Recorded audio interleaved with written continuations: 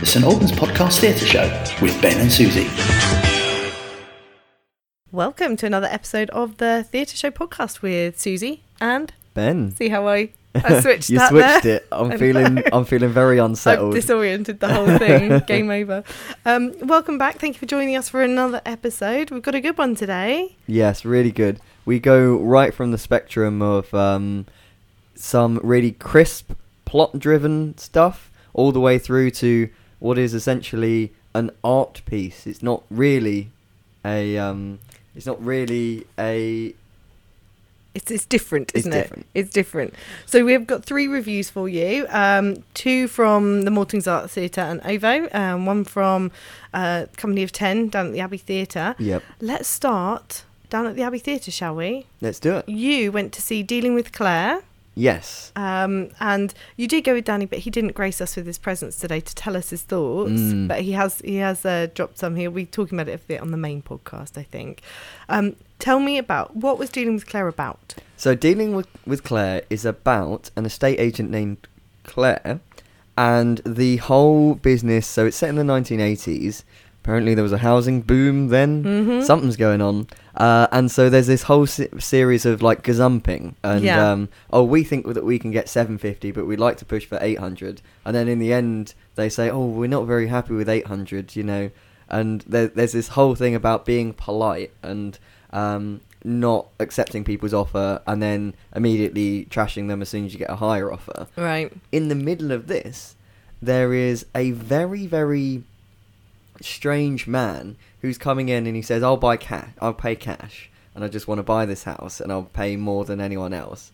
But he has this sort of weird obsession with Claire as an estate agent. Mm-hmm. And also in the middle of this, the people selling the house is a very sort of tetchy couple. They're getting at each other. They're stressed about selling the house. Everyone can relate to if they've ever sold a house. It's stressful. And for comic relief, there is a Italian au pair who all of the male characters end up leering over a little bit to a greater or lesser extent, and then a various range of characters played by Zodiac Williams, I think. Willoughby O'Neill. Willoughby. Yeah. O'Neill. There we go. Sorry, Zodiac. But anyway, you've only acted in several plays with him, but yes. Sure. I mean, when you got a name like Zodiac, you don't need a last name. That's true. And so he plays the Italian boyfriend, right? Who's very confused at why there's a strange man in the house trying to buy it. He plays the estate agent, who's like, you know, I love the vine. Brilliant. And then he also plays the handyman who comes in and is like, you want to get that damp look too? You want to get that damp look too? Each time he's just absolutely hilarious. Just wandering around entirely 100%, almost 200% an Italian man, you know, bricky type bloke and a smarmy estate agent. That's great because it's quite hard to play, you know, multiple characters and do it really convincingly, but he's pulled it off. So all of these characters come together. There's a lot of tension around the selling of the house, and then the creepy weird bloke ends up back at Claire's apartment, and Claire disappears. So this is kind of it sort of pays homage to the missing Susie Lamplugh mystery, real life thing, which is you know, you won't remember because you were probably not anywhere near. I wasn't born a at twinkle that in point. No, not even mother's a twinkle. I barely remember it. But yeah, so it's quite significant. And recently was back in the news. I think beginning of this year they started excavating gardens, looking for her again. So it's very timely to sort of have this back on the radar. But was it a dark play or was it kind of funny? It was darkly comic, right? And so it was a lot in many ways like Office Suite from the previous episode. So there was a lot of humour around the banality of life and talking about, the vine, isn't the vine lovely outside? Yeah. And then another character comes in and is like, this house is lovely, isn't it? Have you seen the vine? And everyone's going on and on about this. The vine. And the sort of superficiality of all of these interactions of we all know that we're here to flog a house. We want to get the best price for the house, but we need to make it about niceness and being kind to each other when actually it's like that. if we can be unkind and get more money, we will do that 100%. I mean, the one thing Danny did say about it was that he was like, the audience that was in there, they were laughing.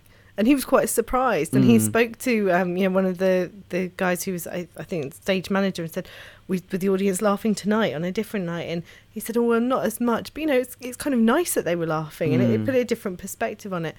You mentioned Zodiac. Any other standout performances? I really liked my friend Georgia, so I have to say my friend because otherwise preface this comment. So she was really, really good. So she is, I'm not sure she would like me to say her age, but she's younger than me.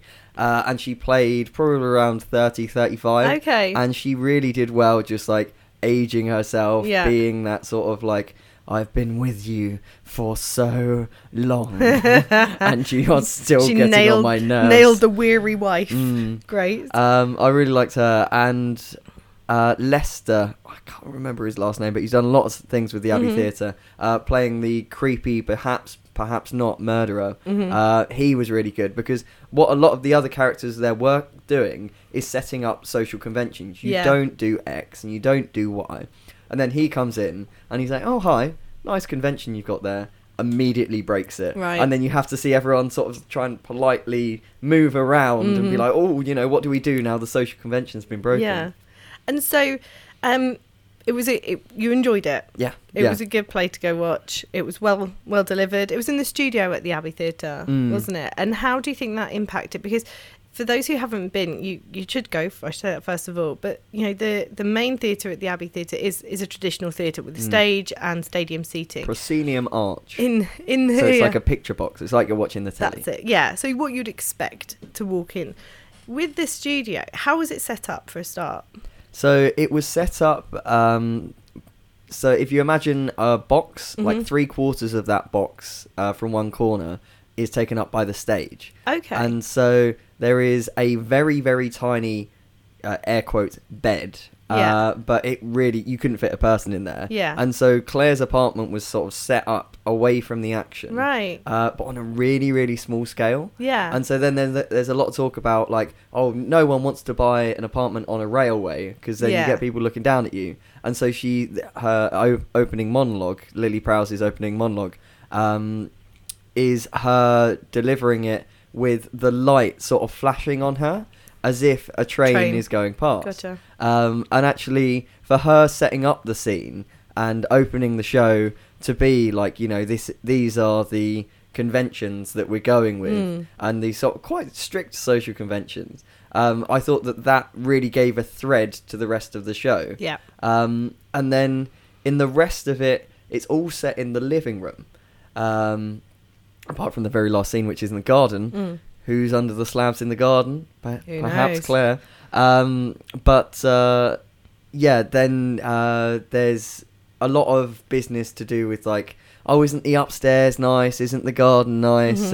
But it's all very claustrophobically set in the one room, which is quite effective as well. Okay. And was the audience on two sides or? Yeah, they were on two sides. So that for an audience member, it gives you a sort of, you walk in, you're like, oh, where's going to be the best place to sit? You have to choose. That's a big decision. But all in all, thumbs up. Thumbs up. Great stuff. It was a good time. Thank you to the Abbey Theatre for that one. Hi, I'm Front Page Frankie, intrepid reporter for the Hearts Advertiser. Join me and host Danny Smith for the St Albans podcast, a weekly look at the news, views and reviews of the city and district of St Albans. As well as delving into the biggest local stories, we regularly cover topics including health, food and drink, legal matters, the theatre scene and mental health. Alongside our regular features, we talk to people from our wonderful community, sharing some of the amazing work they do. Episodes are released every Wednesday at 7 p.m, and you can find us by going to your podcast platform of choice and searching for the St Albans Podcast. Find out more at stalbanspodcast.com. So we are back together again. Ben and Susie are at the Maltings Arts Theatre this time. We're about to watch Obo's production of Fugue. Excited? Very Why excited. do I always ask if you're excited? Well, because I'm a very excitable individual, I think. As I've said this before and I'll say it again, the thing that I'm excited about for this season is new writing. This is new writing. This is your thing. You were Let's go. very pointy with that. I'm pointing. I love talking to Stephen on the show just a couple of weeks ago, a couple of episodes Really past. interesting. If you haven't listened to that interview, go back, listen to that now. We're going to go and watch the show and we'll let you know what we thought. So that was us at Fugue last night. As we're recording this, that was last night.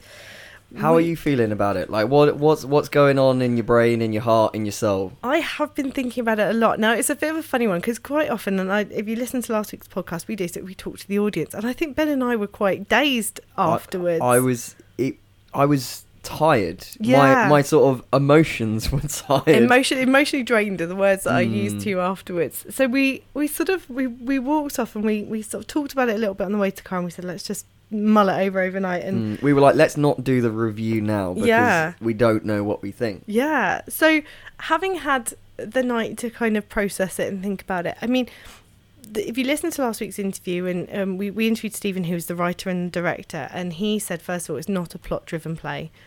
Probably the best summary I could give. It was not a plot-driven play. And I think it was... I mean, the writing was excellent. I enjoyed the writing. I thought both the actors, so Steph Jones played two characters, in one a sort of sister figure, in the other mother figure, and he had Lucy Crick playing Erin, who was this sort of consistent character across the two. And excellent in there. I mean, gosh, the work that they must have put into that. It was constant. You know, there were pauses in it, but mostly it was a very kind of constant back and forth because it was conversation. It was believable. And not only was it constant, it was all extremely high stakes. Yes. You could tell that the characters were so emotionally invested in whatever was going on, while equally not a lot of plot to hang your character on. Yeah. So there must have been a lot of work that they had to do beforehand to be like, why does my character care so much about X or Y?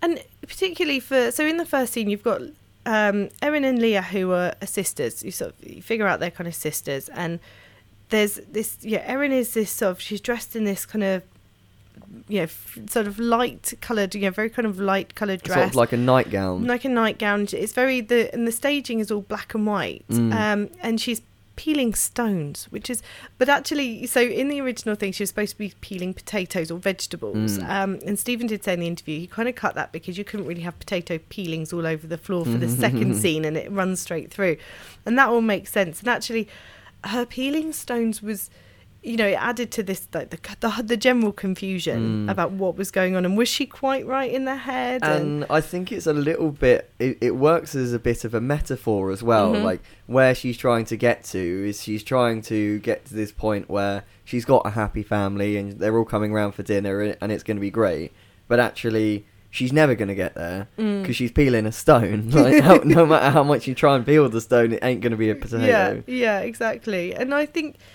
when Lucy first came in, her character was very abrasive. Yeah, abrasive's really good. She was very much kind of like trying to prod and push, and really it felt like she was trying to get at her sister and kind of almost try and break her, or unveil her as a fraud. It felt like. Yeah, and then by the end it was very caring, and she was kind of caring for this injury that she had in her hand, and putting gloves on her and that kind of thing. And I think, for the character of Leah, it was a very kind of, I wouldn't say it's necessarily a clear breakdown of her character, because she was obviously not quite right in the beginning. She's walking around peeling stones and she was a bit nervy, but she definitely crumbled as it went through. Yeah, she was giving a sort of a semi-workable facade of a person who was holding it together, and then that was ripped away, and by the end you just saw, actually no, she's entirely entirely on her knees. And you got a very clear, I feel like I got a very clear sort of OVO feel from the play. It was kind of, there was a lot of movement in it. There was a good, there were in the beginning, I should say, very, very beginning scene, you had kind of Leah at the front, this white dress, this kind of creeping along the front, and then you had Lucy in a very dark outfit, creepy and mirroring each other. And there was a lot of that mirroring across it. And there were a lot of sort of strange moves, but there was one point where Leah asks Erin to pass her a glass of water, and it's across a long table, and she ends up leaning all the way across it, laying on the table lengthways almost, along a table, drinking this water and then popping it back and then saying thank you. And obviously she hadn't done anything, and it was so weird to watch, but it perfectly, to me, it was like kind of, oh, that's so British, it was such a weird such an overdone thing, but it was like, oh yeah, you haven't actually helped her at all, she's really had to do it herself. So anyway, there was a transition. It went straight through into Act 2.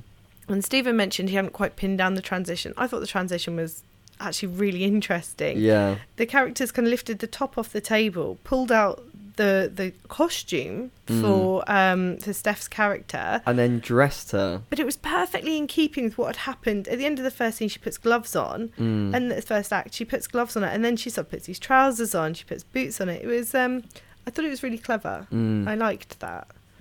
Yeah, and also the way that just moving the table, moving the chair, and then throwing a bunch of letters about, that makes it feel like a different space. It really felt like entirely changed. You moved to Canada. I mean, so just touching on, and so this is where, we talked in our first review tonight about Zodiac playing 3 different characters and dealing with Claire, and then in this one, completely different play. You've got Steph Jones, who's playing these 2 different characters. I felt the difference between them.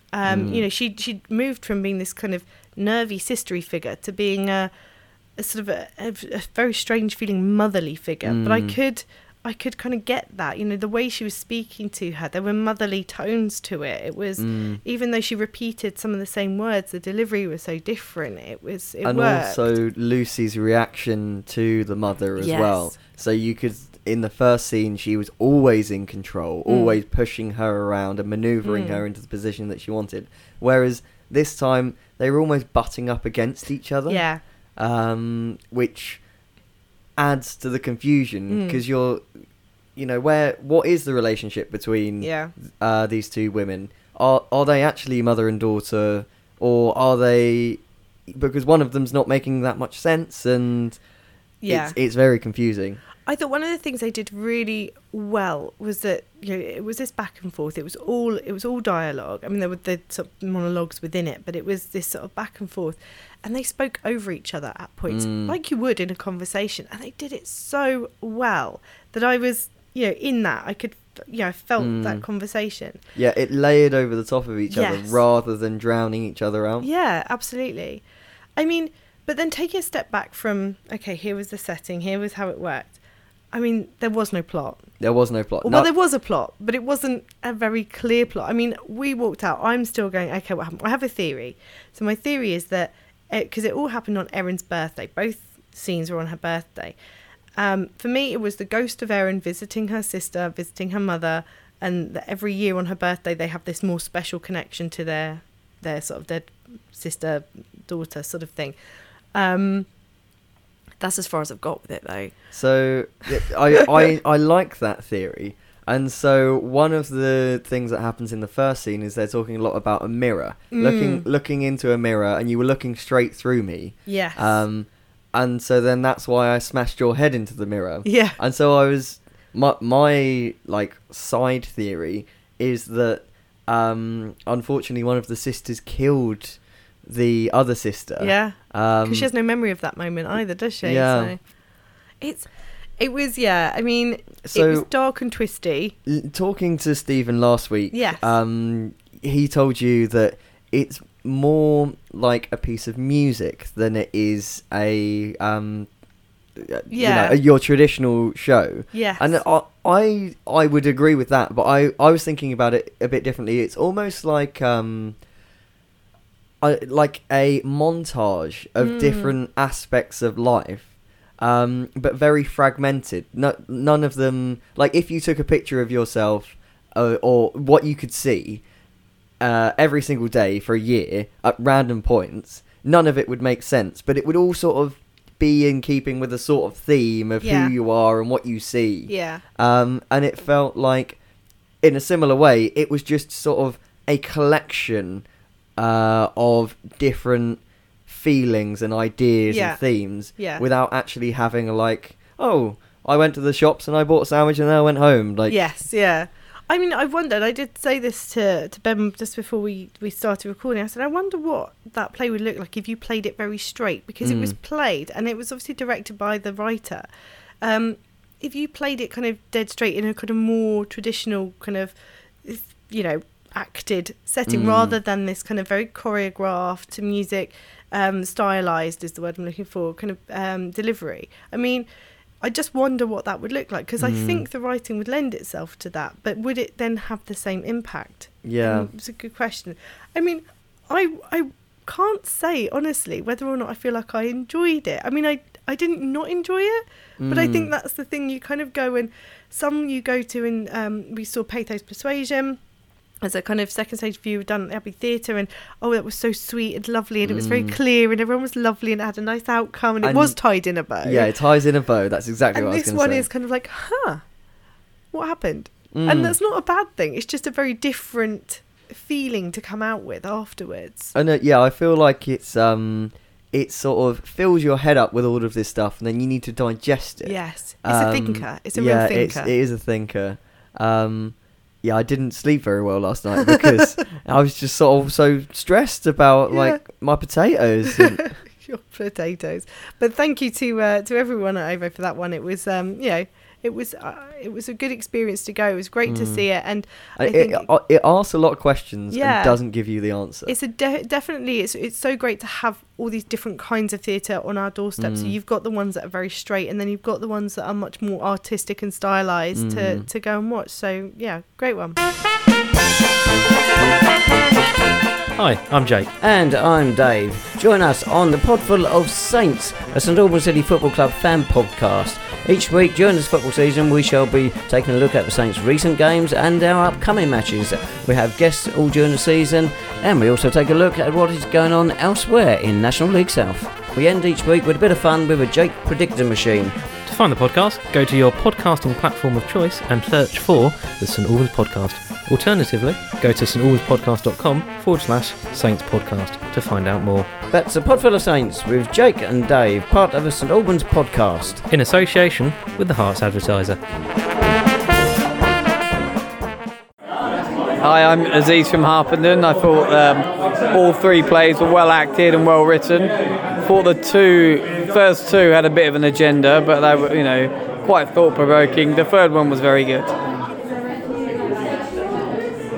Dina, come on, Dina. No.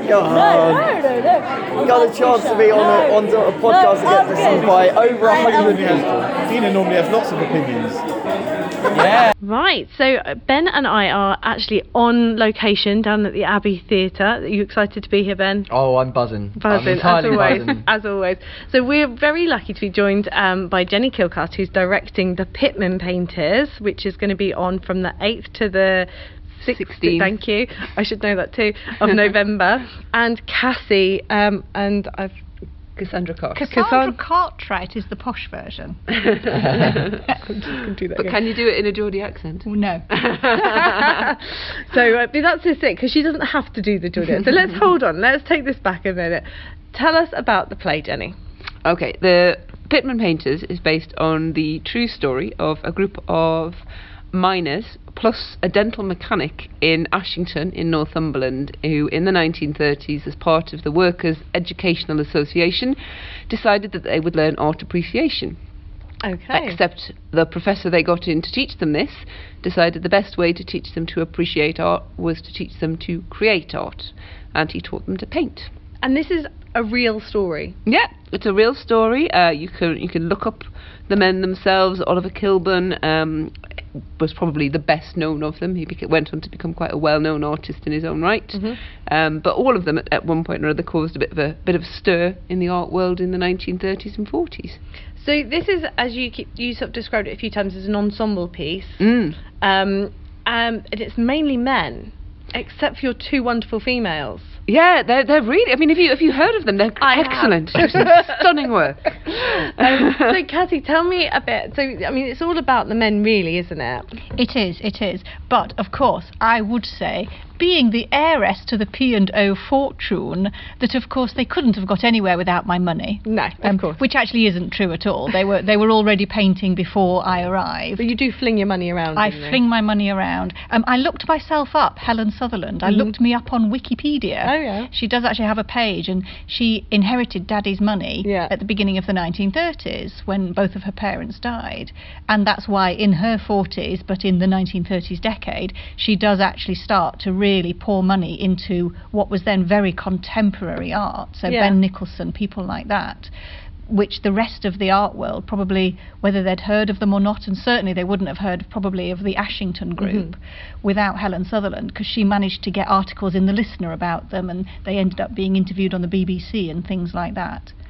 So, I mean, it's a story about a group of miners turned painters. Doesn't sound exciting. Why do people want to come and watch it? Well, I mean, the first thing I'd say is it's really funny, and it's funny in a way which is particularly Geordie. I grew up in the Northeast myself, and the first thing I thought when I read the script was, I know these men. You know, I grew up around these men. The sort of the banter, the way they speak to each other. It's a very sharp wit.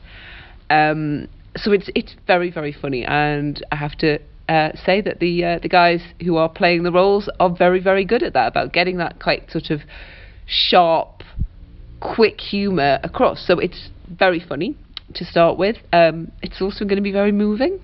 I think there will be moments in the play where there will barely be a dry eye in the house, which is good. It's what I like. Laughter through tears. And I think it's just going to be, it's a fascinating story. It's very well told. And very well acted, and I think it's also going to be beautifully presented. We've been very lucky to have a fantastic set design created by Alison Pagan, which is reflective of the mines and of the community that they came from. We've got some fantastic audiovisual stuff going on, which I think will be very interesting for the audience. And I think all in all, it's just going to be a pretty stunning production. Now, Ben and I were talking on the podcast recently about preparing for shows and the challenges. Now, one of the big challenges that we've got in this one is the Geordie accent, which you've mastered beautifully, I have to say. Different start, Bonnie lass. And I'm working on, and I keep, every time I try and do it on the podcast, it comes off terribly. But what do you think? Do you think that's kind of provided a different kind of challenge for the team, trying to get their accents together as well as learning the lines? Oh, absolutely. Accents are always tricky. And I am told, it's obviously not for me, but I'm told by other people that Geordie is one of the hardest to get. And this is also complicated in that it's technically not quite Geordie. It's actually what it should be is Pitmatic, which was a particular kind of Geordie spoken in the mines. But I think it's got a line, I have to say. I think everyone who's been required to have that accent has risen to the challenge and has certainly given it a very good go. And we also have had some help from a voice coach who did the voice coaching on the original production at the National. So, you know, we've done our very best to get the accents as accurate as we can. And I think I'd turn that back round onto you, Susie, and Cassie, I know you don't have a Geordie accent, but does the accent almost help you find sort of some grounding in the character? Do you find comfort in the Geordie accent, or is it actually just quite a challenge? I mean, it is a challenge. I think, so my character is kind of a bit young and feisty at first, and then maybe a little bit more settled the second time you see her. So I think the accent does help to give it a bit of drama, I guess. That's the right thing. But I found that, you know, I sort of learned the lines, then I learned them in Geordie, and now I'm trying to learn the intonations that go with that as well. So I was saying to Cassie as we were waiting in the wings before one of our scenes tonight, and I said, I'm just trying to get my sentences to go up at the end, because I don't really do that. But obviously in the Geordie gallery, So yeah. And you're right. Luckily I get away with quite a posh accent, but I have tried to learn a Geordie piece before now for an audition I did a while back, and you have to actually use the Geordie language. I tried to see if I could maybe do it in sort of RP English rather than with Geordie, and it just didn't work, because the way Geordie, if it's a Geordie person writing it, the rhythm and the music almost, and the song in the words that get used, and the pattern of the sentences, you have to have the accent to sort of make that all flow. It is quite a musical accent. There is a slight sing-songy quality to a Geordie accent. However, just to reassure anyone who is planning on coming and watching it, I haven't made anyone do it as quickly as they actually would if they were genuinely Geordie, because then no one would be able to understand them. That might have been a benefit, because then we wouldn't have had to learn the lines. But that's fantastic. I mean, I have to say, from watching what we've done as well, it is a very, very funny play. I think, there's proper laugh out loud, genuine definitely. belly laughs from just watching the rehearsals, and I just think people are going to enjoy it. So it is on at the Abbey Theatre from the 8th to the 16th of November. Tickets available. Follow the link on the on our website, which is stalbanspodcast.com. So that brings us to the end. The end, isn't it? Yeah, the end of To another think about successful podcast. That was a real packed one today. It was. Although things are going to quieten down over the next couple of weeks. Certainly in the next week. Yes. So we will be bringing you the next episode of this podcast in 3 weeks' time, rather than 2 weeks' time. So that will be the 14th of November. If that's how maths works. Is that how maths works? Somebody desperately looking it up. Yes. So we're going to do that. It will be out on Thursday, the 14th of November, where we will have a review of the Pitmen Painters. Dun, dun, dun. Dun. I obviously won't be reviewing that. I mean, I can already tell you it's amazing. And also a review of As You Like It. Yes, down at the Maltings. And we will probably try and find you something else. Just special to put in your ears. Some other things to think about. So, as always, if you have thoughts and feelings, do get in touch. It's Susie at stalbanspodcast.com. And Ben at stalbanspodcast.com. Or Theatre Show at stalbanspodcast.com. Brilliant. And for information on all of the shows that we've covered, including how to get tickets, do look at the show notes or have a look on the website, which is stalbanspodcast.com, surprisingly enough. Talk to us on Facebook, Twitter, Instagram, if you're that way inclined, stalbanspodcast.com. And thank you, as always, to the Hearts Advertiser for letting us hang out and share our thoughts in their space. And yeah, that's great. Thanks, Ben. Thanks, Susie. We will see you guys next time. Bye.